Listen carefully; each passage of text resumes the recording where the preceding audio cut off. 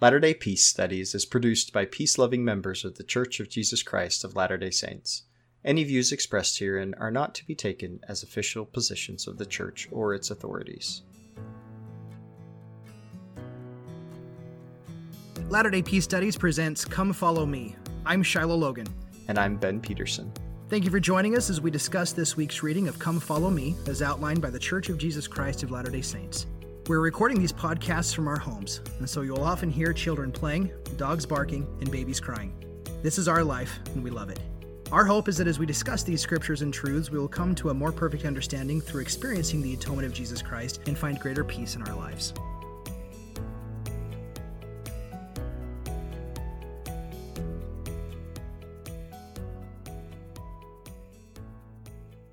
Well, Ben, we are here with the whole sermon at the temple. This is it. This is the whole apex of the Book of Mormon. Everything that we've talked about all up until this point, this is what the whole thing's about. This is exciting.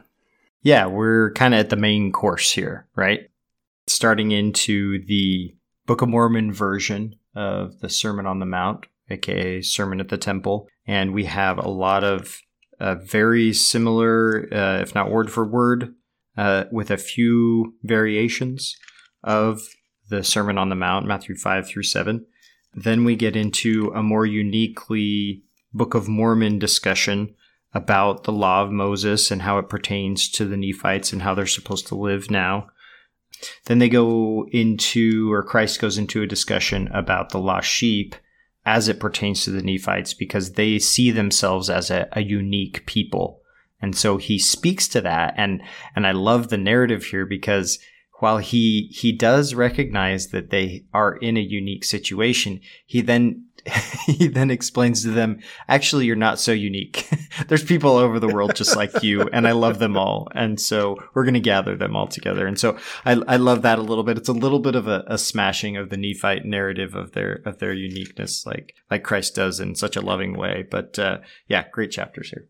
Absolutely. The Beatitudes are my absolute favorite. I've actually ignored them. I have to say I'm a little ashamed isn't the right word. That's not the feelings I feel, but I look that I have not understood and given credit to the Beatitudes and the place and the prominence that they really play in the Sermon on the Mount and even the Sermon in the Mount itself. And, I remember reading when I was a kid that this really is the apex of the Book of Mormon. The prophets have testified that this part is what the whole Book of Mormon leads up to, and then it kind of leads away from this moment. So this is it. And the fact that of everything that Christ could have said on both continents, you just said, right, there's some very unique Book of Mormon things, right?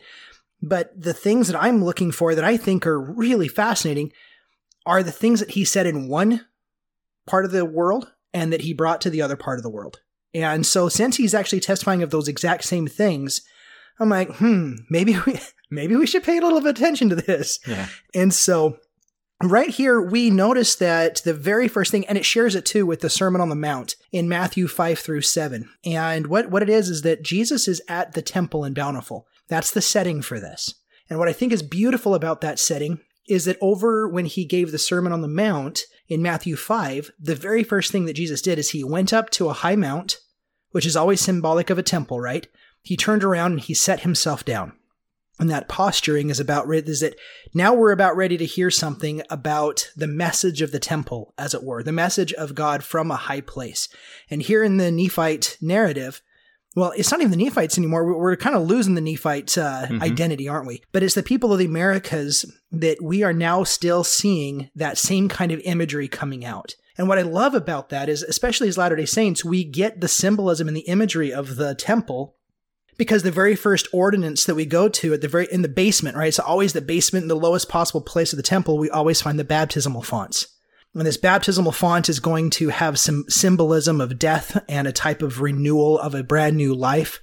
And then it starts to go through this journey and it starts to learn what this new body is all about and what all the functions of this new body do and what all the functions of this new body is about. And then it's empowered and realizes that this is how, now that you know what the function of this body is all about, then you become empowered to go out and actually know how to act. And you're taught how to use this body until you finally get into the celestial room where now it's about basically contemplation. It's a place of silence. It's a place of reflection. It's a place where you sit down and you meditate on everything that you've just been through and you just sit with God. And so it's like this full circle that at the beginning you sit with God and it kind of brings you back full circle.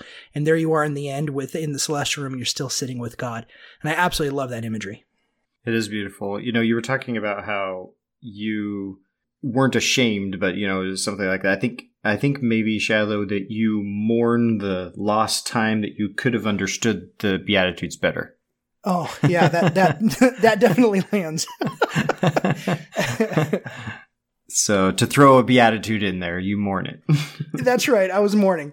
So as you and I talked a little bit before, Ben, I figured we were going to talk a little bit here to start off with a little bit about Scripture and to try to contextualize the Sermon on the Mount and the Beatitudes with something else that's going on in the Scriptures. And it's, you know, of all the books that I've read about all the Beatitudes and on the Sermon on the Mount, there's this theme that keeps coming through that the Sermon on the Mount is kind of like the constitution for the kingdom of God.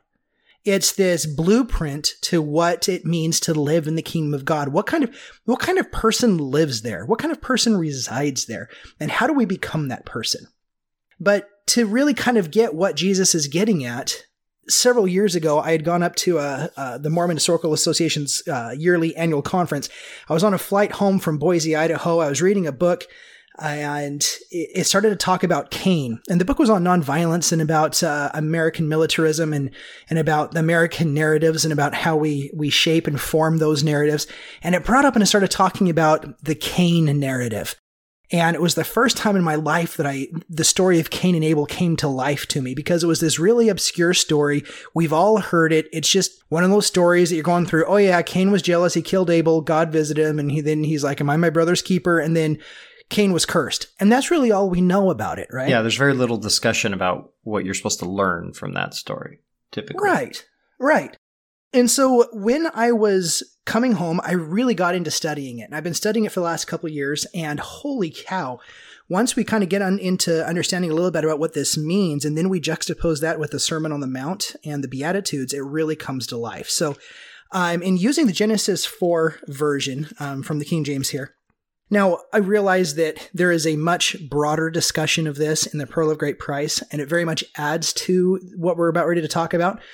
It doesn't contradict anything. It just adds a lot of flavor to it. It adds a whole extra layer of understanding and things to talk about. But the Cain story starts off with God coming down and basically warning Cain. He's like, hey, Cain, listen, sin's coming for you. And he almost like anthropomorphizes sin, makes sin like this being that's coming for him, that wants to devour him. Sin here is anthropomorphized as a predator, or not anthropomorphized because that would say it's like human, but it is personified as a predator. It says it lieth at the door, so it's ready to strike and devour you. There you go. It's personified as like an animal ready to get you. So here it says in chapter 4, verse 7, if thou doest well, shalt thou not be accepted, and if thou doest not well, sin lieth at the door, and unto thee shall his desire, and thou shalt rule over him. And then it starts to talk about how Cain came through and killed Abel. And this is what I've always loved, is when God comes back to Cain, after he's already warned Cain, and after he's already been there to try to help him not even get into the situation, Cain has now committed the first murder. The first killing, the first shedding of innocent blood. And God comes in, and the first thing that God asks is he says, Cain, where is Abel thy brother? And what I love about this question is, why is God asking questions that he already knows the answer to? Why is God coming down to, this is not for God's benefit. Is God just here to torture Cain? Is he here to like interrogate Cain? God already knows what's going on. Why doesn't God just smite Cain down for doing what Cain did, right? But as they keep on going through, it occurred to me after reading several of these books about it, and especially this one in particular that I talked about on my plane ride home, is when Cain looked at God, he's like, what, am I my brother's keeper? And so Cain doesn't give an answer to what's happened. He dodges the question. Well, here's what's really fascinating, is that we know, this is like Psychology 101, whenever you've gone through a traumatic experience, whenever you've endured trauma, whenever you've been the victim of a situation, the number one thing that really tries to get you to heal from that trauma is to vocalize it, to talk about it, to bring it out into the open somehow, to put words to what has happened. And that's really what I see God is doing here. See, God's coming here to reconcile with Cain and to get Cain to speak his trauma, to confess, to bring it out into the open. And Cain refuses. He dodges the question, am I my brother's keeper? And again, he said, what hast thou done? The voice of thy brother's blood crieth unto me from the ground. And what I get from this is God's coming to Cain again. He's like, listen, what have you done? I've already heard your brother's blood cry from the ground. Now, blood is always symbolic of life. I've heard your brother's life force. I've heard his life. I've healed him from his trauma. I've taken care of him. I'm here from you. And Cain refuses. And so this is where Cain is cursed. And the cursing here is he lives and he endures the pain of his own trauma, the pain of his own jealousy born into violence, and that violence became the bedrock of who and what Cain was and the justification for why Cain did what he did. And he would never admit otherwise. And this is where God says, and now art thou cursed from the earth, which hath opened her mouth to receive thy brother's blood from thine hand. And when thou tillest the ground, it shall not henceforth yield unto thee her strength. A fugitive and a vagabond shalt thou be on the earth. And Cain said unto the Lord, my punishment is greater than I can bear. It's interesting that Cain is the one who sees this as a punishment. See, the wicked always see this as punishment. When what's going on here, we're going to really link this over strong into the Beatitudes here. This whole being a fugitive and a vagabond on the earth, this is highly reflective of the third beatitude of being meek, who inherit the earth. But see, Cain loses his inheritance on the earth. He's a fugitive and a vagabond now. And now he's starting to realize that he's kind of living the anti-beatitude life. And one of the things that really came out to me is after Cain has this conversation with God, and as he leaves and he goes off, he marries his two sisters, he starts to have children. And it's I have 3 copies of the NRSV translation of the Bible, which is the New Revised Standard Version. I have one for the HarperCollins, I have one from the Cambridge and from the Oxford. And each and every one of them, there at the end of chapter 5, the end of chapter 4, it says that now is the beginning of civilization. And each one of them, mark right there, it says, now is the beginning of civilization. Which means that, see, we have to understand, we have to learn how to read the scriptures, that sure, these might be absolute historical events. Maybe they even happened exactly as they're stated to have happened. That's fine. But they were written down that the power there is far more metaphoric than it is actual. Right? So what we're pulling out from these are stories and things that we are likening to ourselves. Now, the Bible's message here is that civilization as we know it, because Cain goes off and it's his sons and daughters that build the first city. It's his sons and daughters that build the first economy. It's his sons and daughters that build the first city walls and that protect them, right?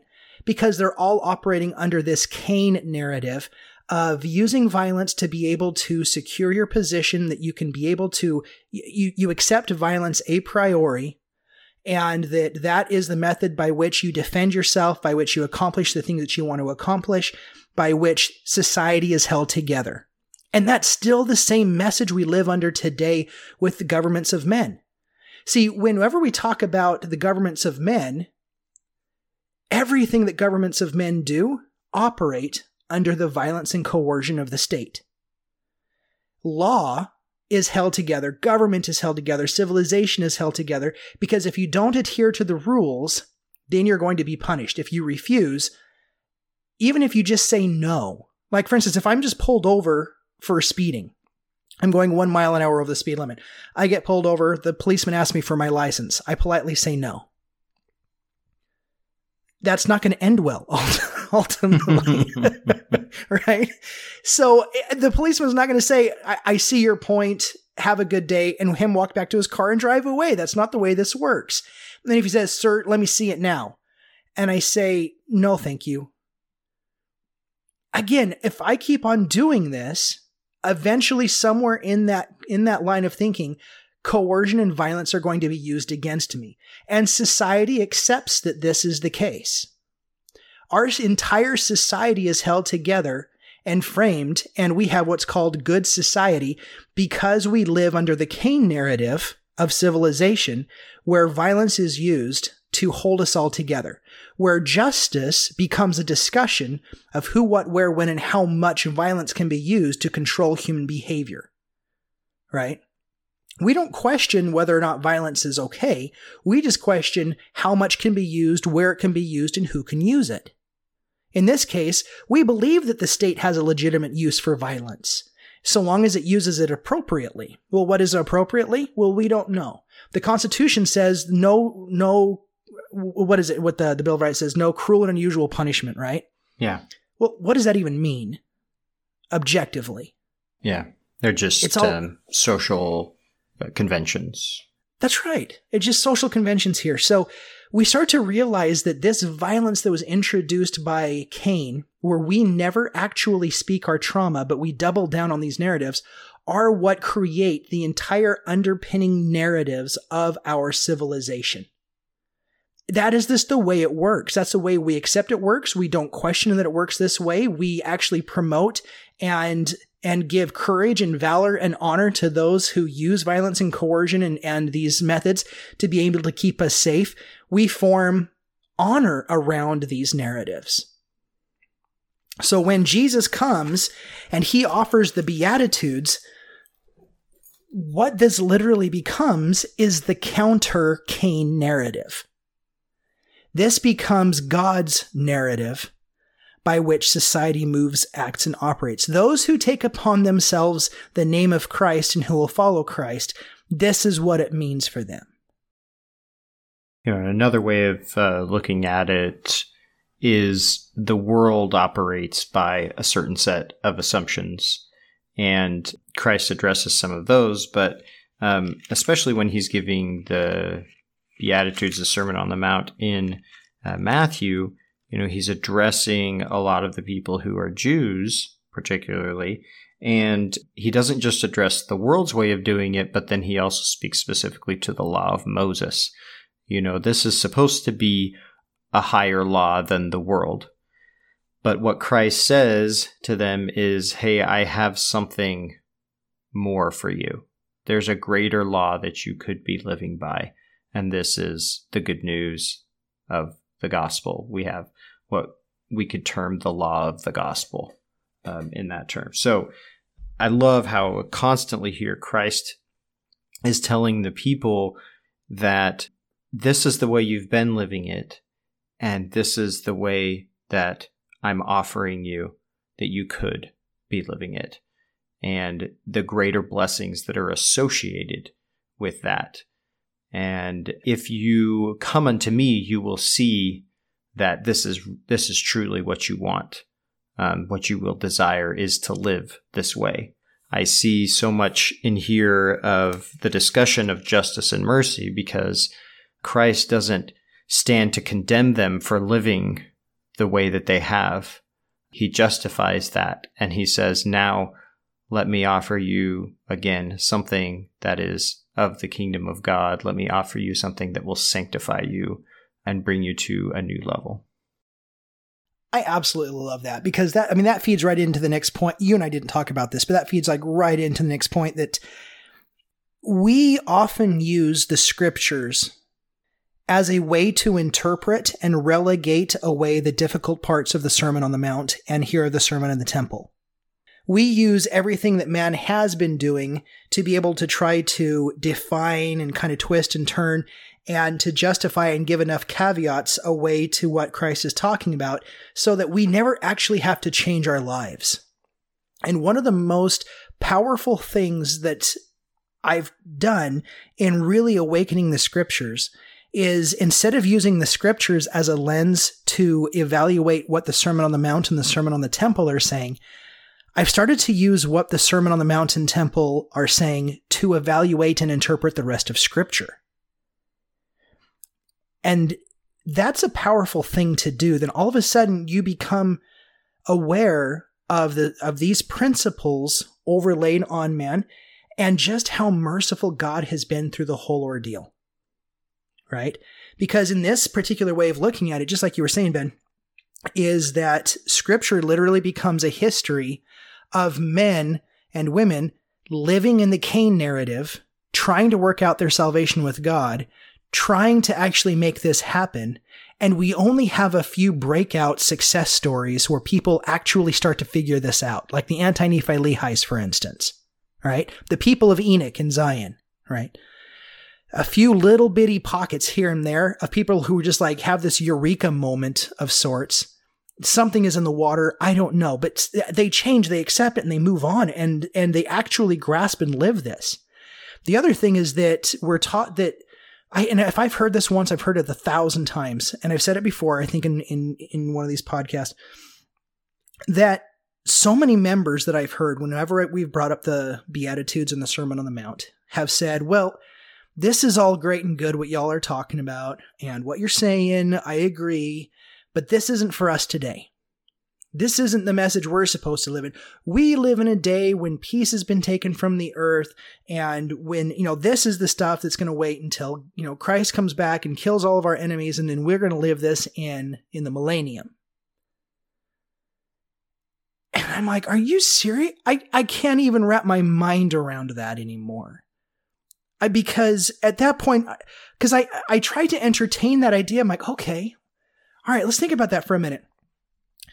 Do we really believe in a God who, with all the wickedness on the earth, came to the earth and on 2 continents and 2 different places gave us such a pathetic doctrine that it can only be lived when he comes down as the big bully to completely destroy all the wicked, and then he's there to be able to govern to make sure this is the way that we live?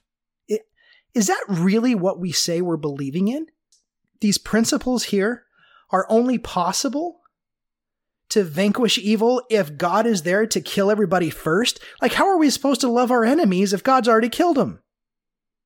Yeah, it's like saying, we can only live this way when there's no opposition. That when as long as it's, when it's easy, then this will be possible. Right. And exactly right. And so it falls pretty flat. This isn't just the whole point of it is that it is difficult, and that we're living it in the world, and that we're living by a separate set of assumptions and principles. So, well, that's exactly right, because the Beatitudes and the sermon have not been practiced and found wanting. They've been found too difficult and completely abandoned, right?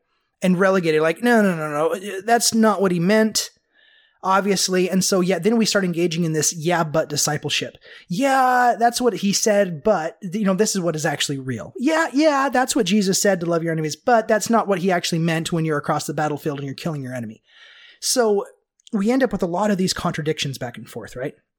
So let's get into a little bit of the Beatitudes, because this is where we start. And what I love about 3 Nephi 12 is that he adds a little bit of extra stuff to the beginning, and he adds a few more blessings there that talk about baptism than are in the Matthew narrative, right? So Christ comes up and he says, "Blessed are ye, if you shall give heed unto the words of the 12, which I have chosen from among you to minister unto you and to be your servants. And unto them I have given power that ye may be baptized you with water.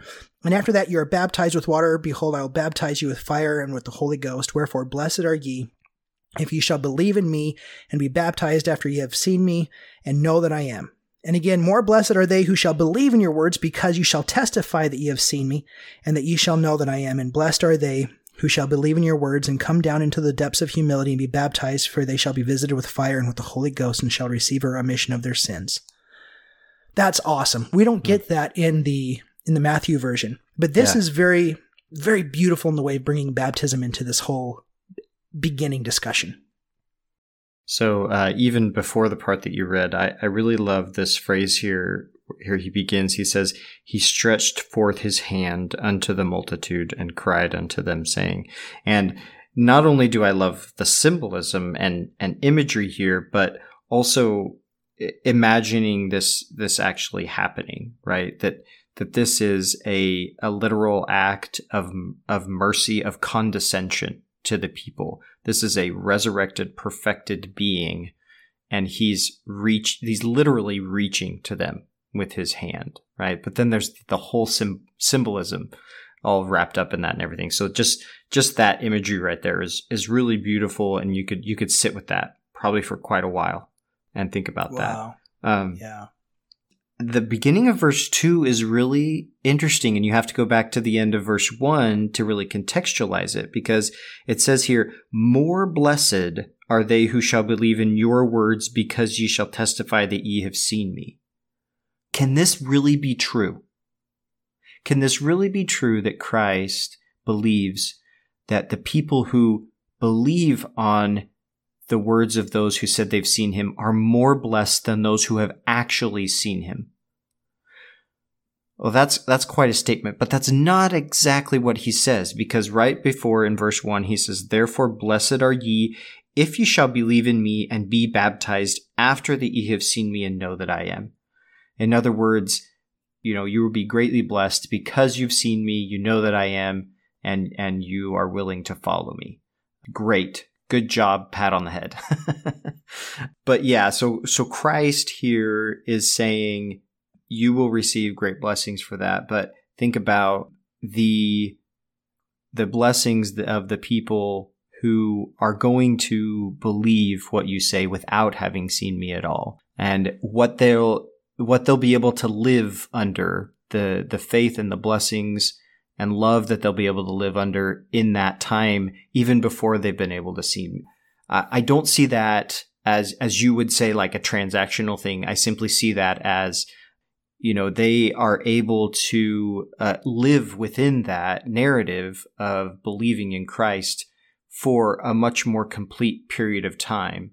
And these people who have only just decided to believe and follow Christ because they have seen him, they missed out on that time before, right? It's kind of like you said, you hadn't been really focusing on or understanding the Beatitudes, and so you kind of mourned that time that you lost here. And I just kind of see it that way. Again, Christ isn't condemning anyone. He's just saying there is an opportunity for greater blessings if you so choose it. So. That's good stuff. So today we posted on our Peace Studies page on Latter-day Peace Studies, there's the meme here, and it's from Lao Tzu, where it says, "In pursuit of knowledge every day something is acquired. In the pursuit of wisdom every day something is dropped." Right? So with knowledge, we're always trying to cram things in and get things in. And with wisdom, we got to kind of learn how to let things go, right? It's like the first half of life is where we start to accumulate all the stuff we think we need. And it's like the last half of life is like trying to get rid of all the stuff that we know we didn't need in the beginning. But here in the comments, a scholar widely known for his keen intellect visits a Tao master at his humble abode. The master graciously serves him tea, just like what he does to every visiting guest. While the master is pouring tea, the scholar talks about Tao. The master continues pouring, even when the cup is filled to the brim. The cup soon overflows, and the scholar can no longer pretend to not see it. "It's over full, sir," exclaims he. "No more tea will go in."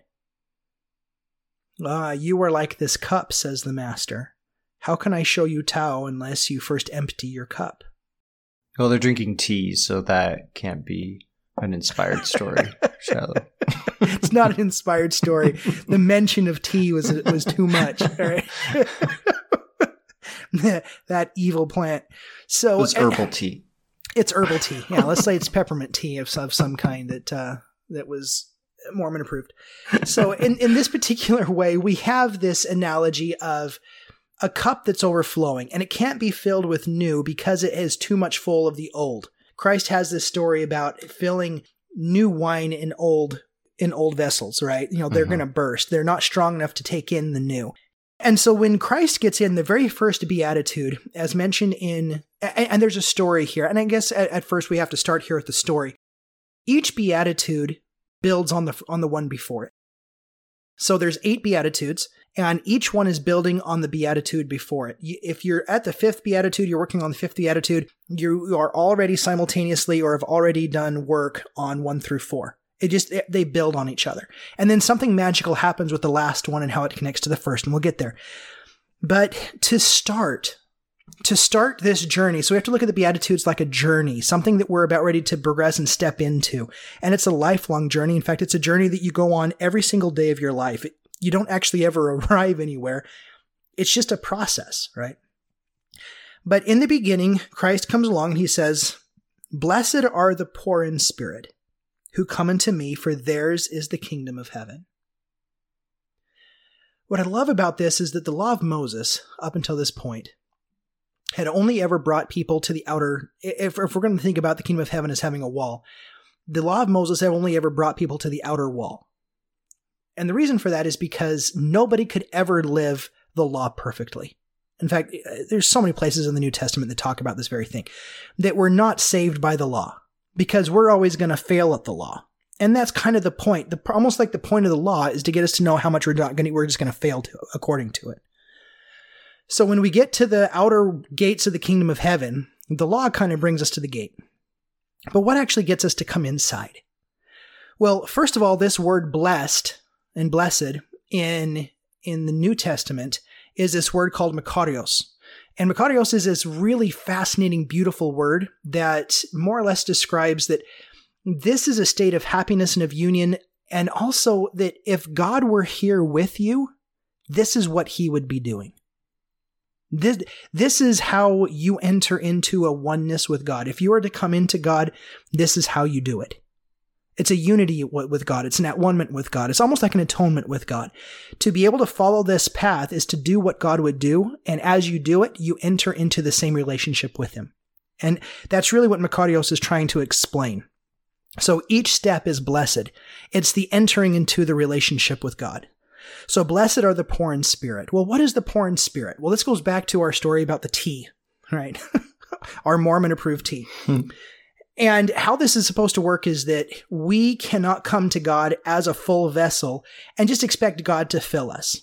We come to God every day of our life full of our own opinions, our own experiences, our own thoughts, our own biases, our own cultural, our language. Man, we don't even know how powerful language is in forming our ideas that we don't even understand, right? Language is so powerful in how it controls our thoughts and opinions. And yet we bring all of that with us to God. And we come here carrying all of this baggage, and we expect God to start filling us up with the kingdom of God. And so being poor in spirit here is symbolic of emptying. It's saying, listen, you need to let go of everything you think you have, everything you think you are. You need to surrender what you think is important, your identities, all of the things that tie you to this earth, all of the false idols that you worship, anything that you place in between you and me, it needs to go. Everything. Because there's two types of poverty in the New Testament. One type of poverty kind of talks about how you work for your daily bread and you only get paid enough at the end of the day to be able to go get one meal before you kind of start the whole thing over the next day. And if you don't work that day, you don't eat that day. That's poor. But then there's a different type of poverty where you have no arms, you have no legs, you have no eyes or ears or tongue, you can't speak. And maybe you even have a disease in the nerves where you can't feel anything. And all you're ever going to do is rely upon someone else's charity just to live. And that's the kind of poor that we're talking about. It's a complete emptying of everything that you are. Now, this is very much what baptism symbolizes. It's the killing off of the old and just the arising of a brand new tabula rasa, empty vessel. And it has to start there. It has to start with nothingness. It has to start with this blank slate. Because only then can God be able to do things with it. But once we go through that whole process, we realize that that's really traumatic. That is really traumatic. And so the first thing that happens with letting all of that go is this mourning. And we mourn. And there's this, whenever things happen to us and they didn't go according to plan, we just have to let things go and surrender to the will of God and the universe. that there's this mourning that occurs, but yet we're promised, blessed are those who mourn, for they shall be comforted.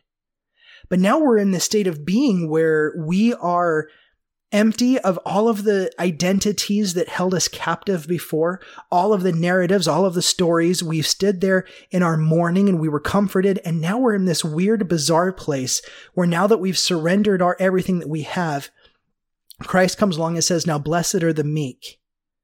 Because in a state where you've let go of all of your stories and all of your pretenses and everything that you think you are, only then can you truly stand in a place of meekness. That's how we get to be meek, is by letting everything else go. And at that point, Christ tells us, because you have nothing, because you are nothing, but because you now are meek, here is the entire earth. You have now inherited the earth.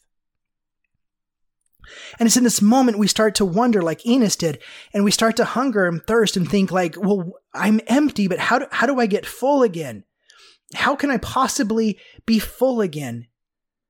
And Christ comes along. He says, that's okay. Blessed are you because you hunger and thirst after righteousness. Here, let me fill you. And then at that point, we're like, oh, we can't understand any of this. And even Enos expresses, and he says, how is this possible? And then God launches into a discussion of the atonement and of God's mercy. And at that point, that's even what the Beatitudes start with. Hey, blessed are the merciful, for they shall obtain mercy. See, you didn't get here by yourself. You didn't qualify yourself to this position. You didn't work for this position. You didn't climb a ladder to anything whatsoever. All you did was surrender at the beginning and let everything else go. And I did the rest. You just let go and I did everything. And I've just been, all of this is just mercy. It is 100% pure, unadulterated mercy. But sometimes we think we can cheat our way through this, right? We think we can actually maybe cheat God, maybe go through the whole thing. Maybe we can get through these steps and processes without the mourning phase, without actually letting go of our identity. Maybe we can keep a little bit of our old identities there secure, and we can bring those along with us, right? Until we get to this beatitude, and Christ is saying, no, you can't do that. You have to be pure in heart. Blessed are those who are pure in heart, because only then can you see the face of God. And we see the face of God because we start to realize that all we can ever be is merciful to ourselves and to each other. And we start to see the face of God in each other. We begin to realize what King Benjamin was saying, that we're only in the service, when we're in the service of our fellow beings, we're only in the service of our God. And that what we do for each other is what we do for Christ. When Christ says, you have taken care of me in prison, and you fed me, and you've clothed me. And we're like, when did we do this for you? When did we see you? When did all this happen to you? He says, when you did it for each other. And we start to see God in the other. And only then are we allowed, are even possible can we comprehend what it means when Christ then says, blessed are the peacemakers. Because at that point, we realize that we see ourselves not with our ego, not with the world's narratives, not with everything that the world has ever had. We've surrendered. We've spoken our trauma. We've come into a relationship with God. He's filled us. We're filled with mercy and of a purity of heart where we can only see God in the other. And at that point, how can we be anything else but peacemakers to the other person? How can it be any other way? But see, the world doesn't understand this. And so at that point, God's like going to be like, this is not over yet. Your trials have just begun, because now the world is not going to understand you. Why? And this brings us back to the original discussion. Because they're living in the Cain narrative, like you were. That's what we let go of at the very beginning. Was the entire underpinning of civilization, of society. The whole thing that we thought kept everything in order and together. And we let it all go. And we realized that be a true peacemaker meant that we had to be poor in spirit. We had to be meek. We had to mourn. We had to be hungering and thirsting after righteousness and being filled with it, and to be merciful, and to finally have enough purity in heart that we see God in the other person. And that is when we can see everybody with peace. And what we get in return, Christ comes along and says, they're not going to understand you. They're going to persecute you. They hate what they don't understand. And you are at a completely different level to where their entire way of being and seeing the world is so drastic from what you are right now, that blessed are those who are persecuted for my name's sake, for theirs is the kingdom of heaven. Yea, blessed are you when men shall revile you and persecute you and shall say all manner of evil against you falsely for my sake. For you shall have great joy. Be exceedingly glad, for great shall be your reward in heaven. For so persecuted they the prophets which were before you.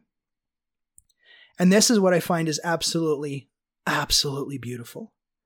See, in the Greek rhetoric, we find this especially in the Old Testament or in the New Testament, we have built a hierarchy with the Beatitudes, right? Where one leads to the next one and the one leads to the next one and all the way to the very top. But to be poor in spirit with the first Beatitude and to be persecuted with the last Beatitude, the blessing for those is both the kingdom of heaven. We don't get anything more at the end of our journey than we did at the beginning. It's as if God topples the hierarchy, connects the beginning to the end, so that the first is last and the last is first, and everything is just one eternal round. That no matter who comes into this cycle, who comes into the circle, who comes into this narrative of God, we are all on equal footing. There is no one higher or above anyone else in this journey. And we can only ever be on the same level with each other.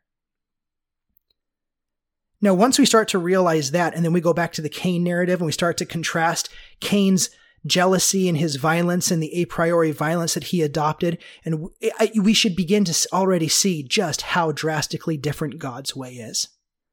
And so now the rest of the Sermon on the Mount is now just talking about beatitude type people. We've now talked about a certain type of person who has now experienced a certain journey with God, who cannot explain in words adequate to what has just happened to them. That you have to experience it to know it. And they can't say it to the world. All they can ever do to the world is to invite them to come. And so this for me invokes things like Lehi. He couldn't take the fruit of the tree to his family. He had to bid his family to come to him. And I find that incredibly beautiful, the whole analogy about how that works together. This, I've always seen, I think up until verse 12, sort of as start a new paragraph with 13. But it's not really a new paragraph. I love how it feeds into this concept here. He says in verse 13, Verily, verily, I say unto you, I give unto you to be the salt of the earth. But if the salt shall lose its savor, wherewith shall the earth be salted? The salt shall be thenceforth good for nothing, but to be cast out and to be trodden under foot of men. So this whole beatitude process, is denoting a person who is a citizen of the kingdom of heaven or of the kingdom of God. And we could have discussion the difference between those two, but for our purposes here, that's not really relevant. And the question might then arise, well, but what good are we doing in the world if they don't understand us and they're just going to persecute us? And so I love verse 13 where he says, well, there don't have to be a lot of you necessarily in order to make a good change, in order to improve the condition of the world, of society, so to speak. It's like putting salt in something. You don't have to put a ton for it to make a difference. A little good goes a long way. You are to be unique, and you have unique properties to you. And so being someone who takes upon themselves the name of Christ and is experiencing this process of the Beatitudes is like someone that exists in society as salt does in food, in terms of without it, there's no flavor or desirability to the food whatsoever.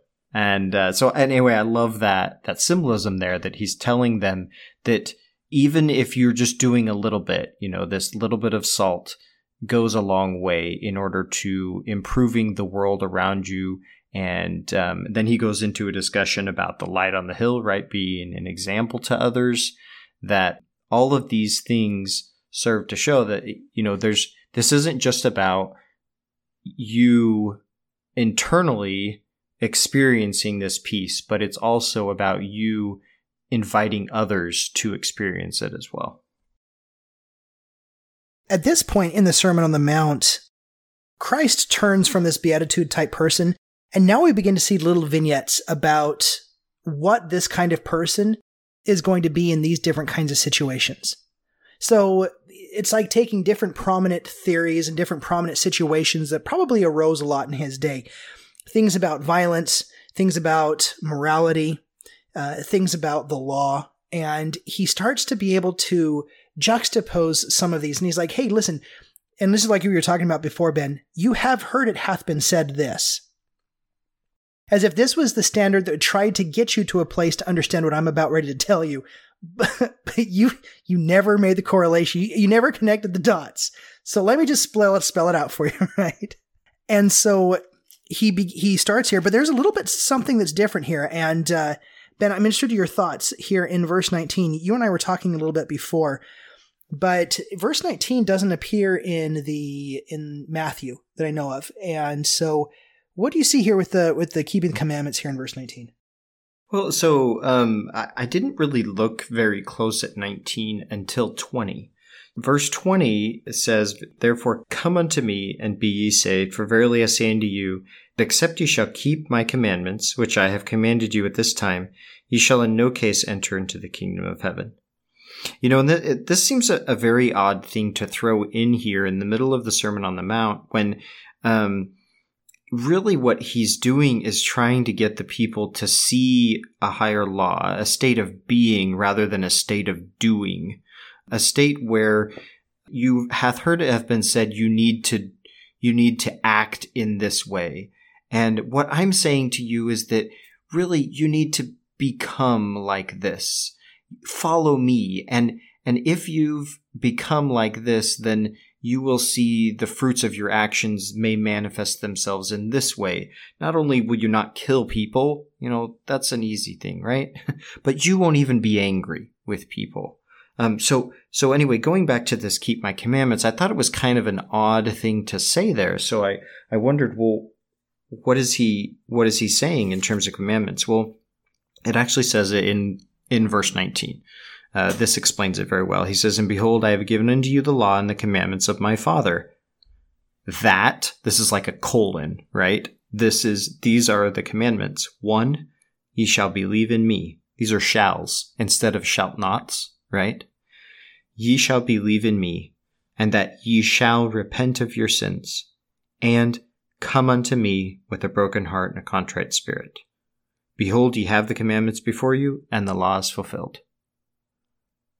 And this is a little bit different formulation, you could say, of Christ saying the two great commandments, love God and love your neighbor. Here he says, keep these commandments. 1, believe in me, repent, and come unto me with a broken heart and a contrite spirit. So I just love how all of that concept of keeping his commandments is condensed in those 3 imperatives that are shouts, not shalt nots. And then he starts going into a little bit of a commentary almost on the 10 commandments here, which are shalt nots. And what he ends up doing is saying, you've been told not to do this, but let me tell you what to do. Rather than defining righteousness by what it isn't, let me tell you what righteousness is. And so it's a much more beautiful way of defining or offering sanctification as opposed to just the concept of justification according to the law. Yeah, I like that a lot because it really does show that Christ meets us where we're at, right? Mm-hmm. Yeah. He's not coming down as this great accuser. He's not trying to come down. I think of the woman taken in adultery, and I love that story when he says, "Woman, where are your accusers?" And she's like, "No one, Lord." He's like, "Neither do I condemn you. I'm not your accuser either." And a lot of the time we look at Christ as the accuser, in our episode last week that we got into some pretty interesting discussions about who might be talking and who might not be talking with Jesus as the destroyer. But once we got into chapter 11, we begin to see exactly how it is that Christ heals, and that he comes as the healer, and he comes as the non-accuser, as it were. Yeah, he's not, with this beatitude type person, all he's doing is he's opening up windows of like, this is who you are. This is how this is manifest. Now, to give you context, you've heard it hath been said this, and this is kind of how you've lived before. But I'm going to show you this new way.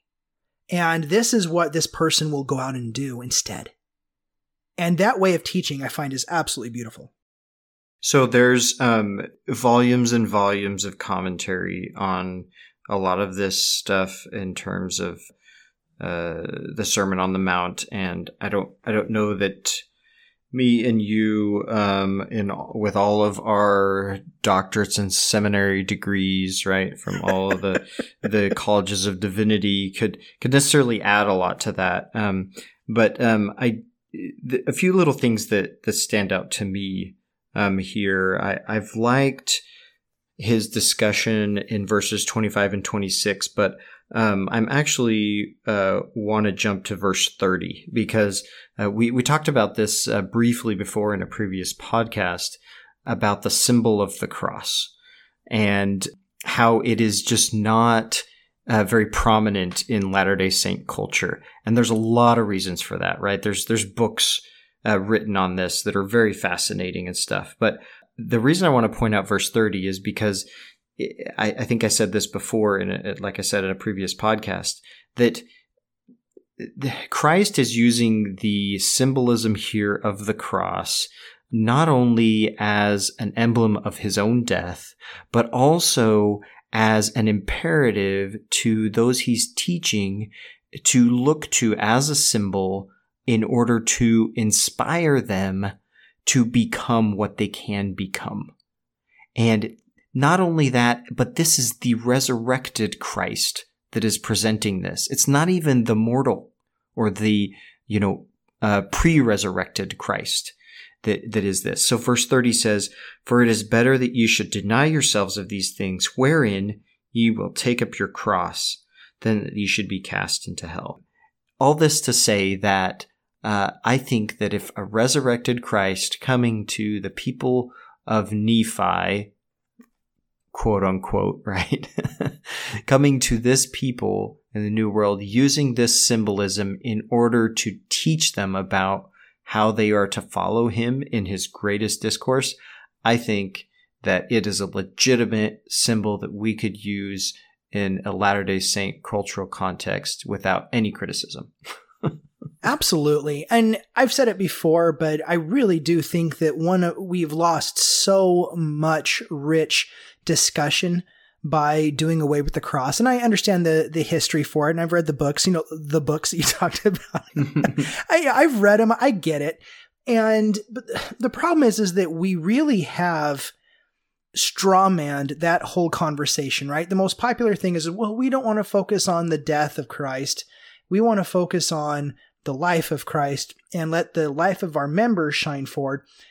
And I'm like, well, I don't know if I necessarily buy that, because every Sunday morning we come before a literal burial shroud. Well, a literally symbolic burial literally shroud. Symbolic.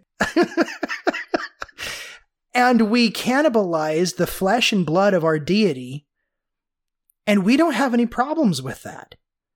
And even in the songs that we sing while we're doing that, it says things like, memory of his death and all of this. So like this is wrapped up in what is called our most sacred ordinance. And it's simply not mutually exclusive to celebrate, not in a like party happy way, but in a memory and a symbolic way to celebrate the death of Christ and the life of Christ. Those aren't mutually exclusive. They're all right. Part of the same thing. They're all part of who we are because they're part of who he is.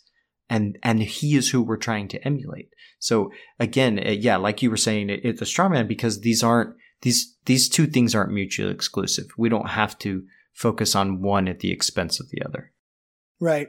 In the episode that Christopher Hurtado and I did there that didn't end up real well, the one that we missed, we talked a little bit more about the cross as a symbolism, that it was actually used by early Christians as a symbolism of the tree of life. Mm-hmm. And that Christ is literally the fruit of the tree of life. That the sacrament then is literally the partaking of the fruit of the tree of life, the love of God. And that was supposed to be one of the earliest representations of the cross. So actually the cross was actually a symbol of life. Correct. And love, not of death, right? So even that does away with the whole, if your brother was shot by a gun, would you carry a gun around your neck kind of thing? So yeah, we really missed the whole thing. And I love that you bring up this verse, because the only other verse that I think in the Book of Mormon, there might be one more. I think there's just the two, but where the cross is invoked is in Jacob 1. And it's in verse 8. And he says, "Wherefore I would to God that we could persuade all men not to rebel against God, to provoke him to anger, but that all men would believe in Christ, view his death, and suffer his cross, and bear the shame of the world." Right? Now that bearing the shame of the world, now this beatitude talk to me about being able to be persecuted for Christ's name and for his name's sake. And to believe in Christ, well, that has everything to do with those commandments that you just talked about. And this whole thing is just highly reflective of everything that's going on here in 3rd Nephi. So we see that just a lot of this symbolism is that a common friend of ours on social media posted kind of tongue-in-cheek about following Jesus, that we all want to follow Jesus until we know where he's walking towards, and he's always walking towards the cross, right? And so it's like everybody wants to follow him until we realize we're going to Golgotha. And then he made something of like, "Well, Jesus, I'm sorry, I've got some laundry I got to go do. I'll see you later." He like takes off, right? But that's where Christ is always walking towards. That's the entire point of the book of Mark, is that when Christ should have zigged to save his life, he zagged. And when he should have zagged, he zigged. Everything that he did, he proactively marched his way to the cross. And we who take upon ourselves that same name do that as well. And we start to see that some more here in how this works. But you talked about 25 and 26, Ben. And I'll go back to that because that's really great stuff. In 25, it says, "Agreeing with thine adversary quickly while thou art in the way with him, lest at any time he shall get thee there and shall cast thee into prison. Verily, verily, I say unto thee, thou shalt by no means come out thence until thou hast paid the utmost senine. And while there in prison, can ye pay even one senine? Verily, verily, I say unto you, nay." Yeah, you had a story. You had a story about this. I had a teacher once, I don't know if I was a teenager or what, tell me that, read this scripture and tell me, well, that means that if you're in prison, you can't repent. And I didn't believe it then. I don't believe it now. No, this is talking in the context of everything that's going on here. This is talking about how you are going to show mercy to your enemy, how you're going to show mercy to your offender. And so what are you going to do? You're going to suffer their quote unquote justice as much as they demand. But what Christ is saying is that before it even gets to that point, if you will go to him, if you will go to your supposed enemy and seek reconciliation, you may find peace right away. And so, he says, "Agree with thine adversary quickly while thou art in the way with him." Because otherwise, you're going to find a time when you may not be able to reconcile with him. And that's not about repentance. That's just about peace, interpersonal peace. The discussion here goes on in this fashion on how to have peace as an individual and as a person. 39, I think you have some commentary on this, "But I say unto you that ye shall not resist evil, but whosoever shall smite thee on thy right cheek, turn to him the other also." Now this is one of the most iconic phrases in all of the New Testament in Scripture that Christ says. At least the second part is. But this first part, "you shall not resist evil," isn't discussed very much. In fact, the opposite of it is commonly invoked as wisdom. Yeah, this whole resist not evil or not resist evil, I think we can really try to pull a lot of that out. But in 26, you had mentioned several podcasts ago about justice, and man, it has sunk with me, and well, it has stuck with me and really sunk. I gotta get my analogies right about how this justice thing works. Because in this particular way, and and whenever I read 26, I think about the anti-Nephi Lehis. And how I do that is when it's talking about, you know what, when an adversary comes and says, "You owe me this much money," or you agree with thine adversary while they're in the way with him, lest any time he deliver thee over to the judge. I find that this kind of way of being is disarming. It disarms the anger against you, and it disarms that coming against you. In the story of the anti-Nephi Lehis, when Ammon and Lamoni there are talking about where to go, and Lamoni and his people are more than happy to stay there and to be killed. And that's really that's an option that they're actually entertaining, and they seem okay with it. And Ammon, on the other hand, is kind of losing his mind. He doesn't want this to happen, right? And so Lamoni kind of acquiesces, and he's like, "All right, fine. We can go into the Nephites and we'll be their slave until we've repaid them for all of the things that we've done, all the murders for all the 500 years, until they feel that we've paid them back for it."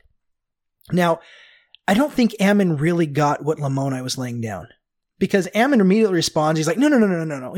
No, my father said there can't be any slaves. I'm like, that's not really what I'm thinking Lamoni was understanding. See, Lamoni understood that they were willing to suffer. They were already right with God. They had already been cleansed from their sin. They had already been taken care of. They knew they were right. They could die right then and there, and that would have been okay. But they go into the Nephites to suffer the Nephites' sense of justice. That they will not just go in knowing full well that they're already right with God. But now they're going through this process to reconcile themselves to the Nephites. To bring the Nephites into the same love of God that they're in. And they will do it by being their slave. Just like Ammon did, right, with Lamoni. He's like, "Hey, I'll be your servant. I'll stay here maybe for a time or for the rest of my life." But it's this whole, I will allow myself to be subservient to you until you feel that this has been paid for. And so really this suffering for this injustice is us suffering for another person's sense of injustice. And so when I see Christ here saying, "Listen, when you are in prison, don't come out until you've paid every senine. You be there until you fulfill everybody else's sense of justice so that you can be reconciled as a follower of Christ, that you can be unified with them and they can never see anything wrong in your character." Right? So when it comes over here to verse 39 and it says, "Resist not evil," this doesn't mean that we give in to evil. But man, we talked about with Pahoran back in chapter 61 of Alma, right? And Pahoran's like, "Let us resist evil. And if we can't resist evil with our words, we're going to resist evil with our swords, and we're going to kill everybody." and Pahoran is such a good guy. And we know he's a good guy, but man, he doesn't understand this yet. Obviously not.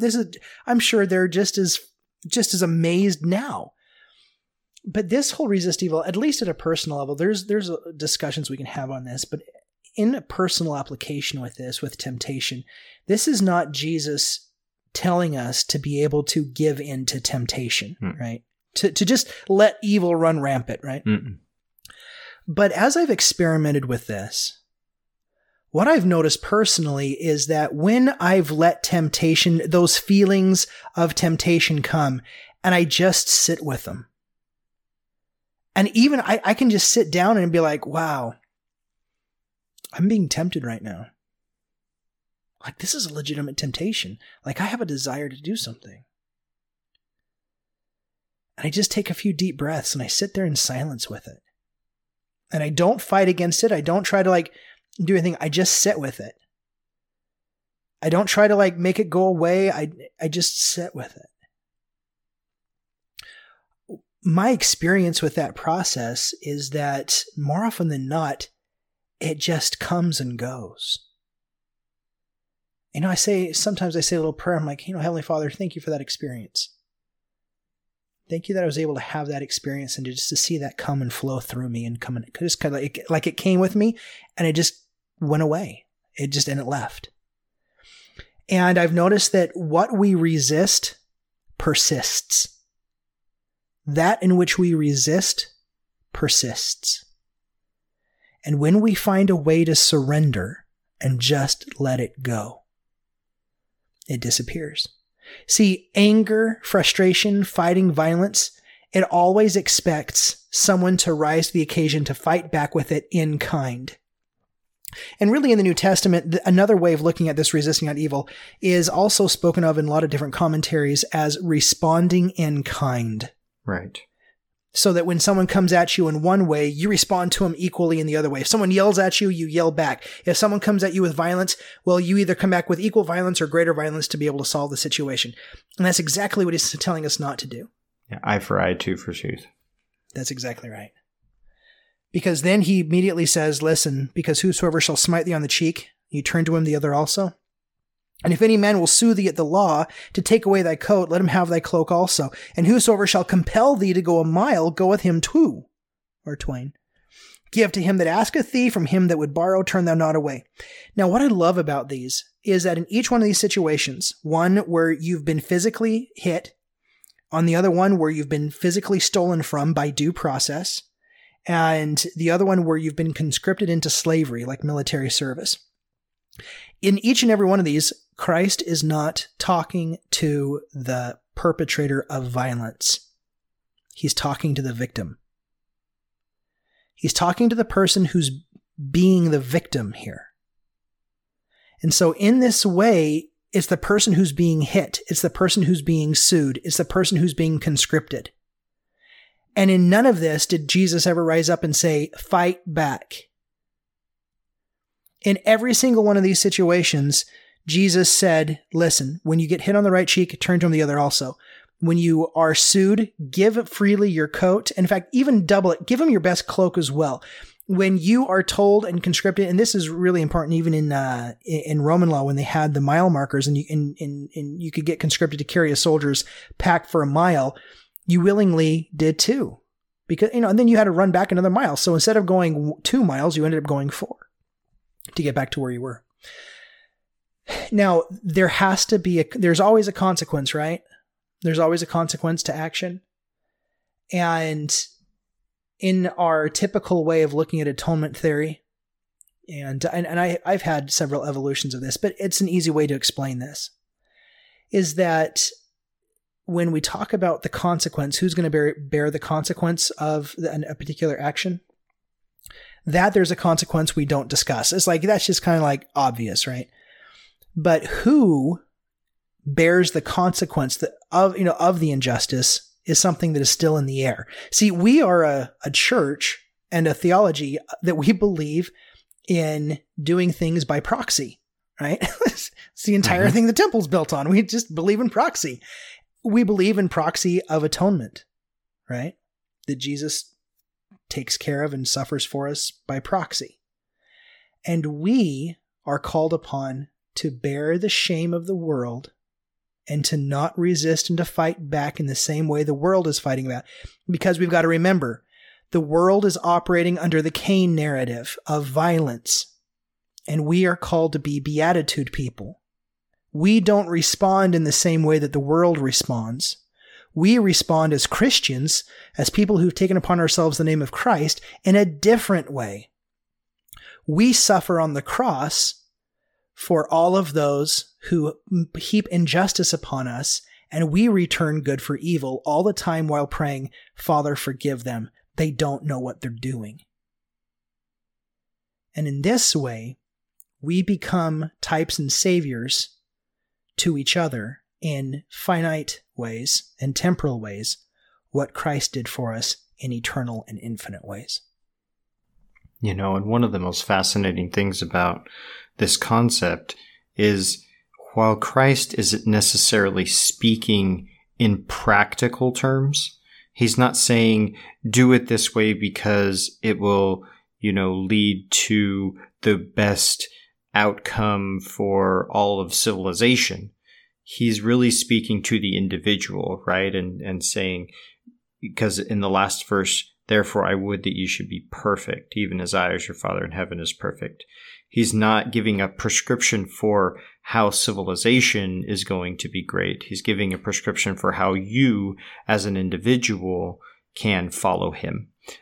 However, I should throw this in here, it is fascinating to study the practicality of these things. And it has been shown, ultimately, that one of the most effective ways of disarming another person is by not resisting. So when Christ says you shall not resist evil, what happens psychologically is that no one likes to perceive themselves, or at least even in modern context, as the aggressor, right? There's always some sort of justification for their actions. Maybe a thief thinks, well, I'm poor and so I'm entitled to this, so they steal.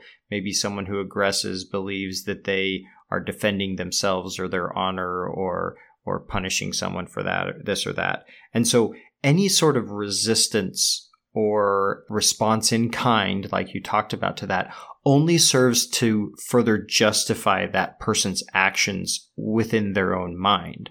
And so just as we are supposed to be saviors for them in the sense that we're following Christ, if we don't do that and we instead follow the path of eye for an eye, tooth for a tooth, what we end up doing is justifying in their minds retroactively their actions.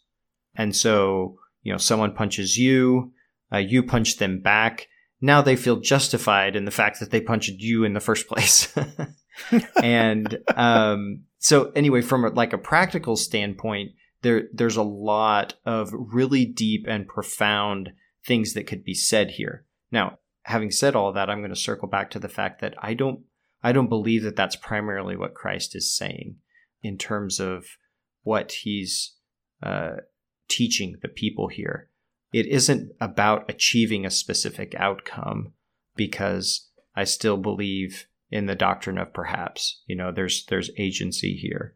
What it is again, that imperative that we take up our cross and follow him, that we might be a savior to another person, that we might persuade them to follow the way of Christ. Isn't that amazing, though? I mean, like with the Anti-Nephite Lehi's, they didn't get together and they're like, what, if we go out there and we prostrate ourselves on the ground and we act in the way of the Christ, there's going to be more people converted than there are people who are going to die. Let's go do it, right? The numbers add up, right? That's not the discussion that's going on. And when Jesus is there atoning in the standard narratives of atonement and theories of atonement that we adopt, when he's there atoning, he's not selecting, all right, well, Bob's not going to take me up on this, but Sue is, and we'll have Carrie over here. Carrie will do it half the time. I'll do it for him, right? No, this whole doctrine of perhaps that you and I have talked so much about and that I absolutely love is that we do this not for an outcome-based end result. We do this because this is just who we are. We are beatitude living people. And I love that you brought up verse 48 with being perfect. In the New Testament, the Greek word for perfection there, it is really grossly misunderstood and misapplied in Mormon culture. Not doctrinally necessary, but in Mormon culture, the word for perfect there is telos, which just basically means complete or to the purpose of your creation. It's a really complicated, and we've gone into it, I think, a little bit before, but it really just speaks to who and what we are as human beings. And are you fulfilling the mission and the purpose by which you were created? And that is so nuanced to every single person that this perfection is really not something that we can really compare anyone to or ourselves against anyone else. Except Christ. So this is, except Christ, right? Because this is so individualistic that once you said, well, I'm not perfect because of, and you list anyone else at all, you're obviously at that moment, you're not talking about the perfection that's being talked about here that Jesus is talking about. He's talking about your relationship with him in coming into that beatitude life and fulfilling the purpose and measure of your creation as a human being. That's what the whole thing's about. And guess what? It's not something that you're ever going to achieve because it's that circle. That's why it's so important to realize that the first beatitude and the last beatitude have the same blessing and they connect. And it's one eternal round, and we're always working on it. We're working on step 6 and the 6th beatitude and the first beatitude all the time. And we just keep going around and around until we realize that, man, this is just a beautiful life. And we just get to live this. And so this perfection here has nothing to do with any outer appearance. It has nothing to do with any expectations about what this life should be. It doesn't have any expectations as to how our lives should have turned out, what stepping stones we should have made in our lives, what goals we should have already achieved. It has nothing to do with any of that. You can be perfect in this way immediately. Just by entering into this beatitude conversation, you've immediately entered into the realm of perfection. That's really all it takes. Be perfect. Christ isn't telling you to go out there and to do perfect.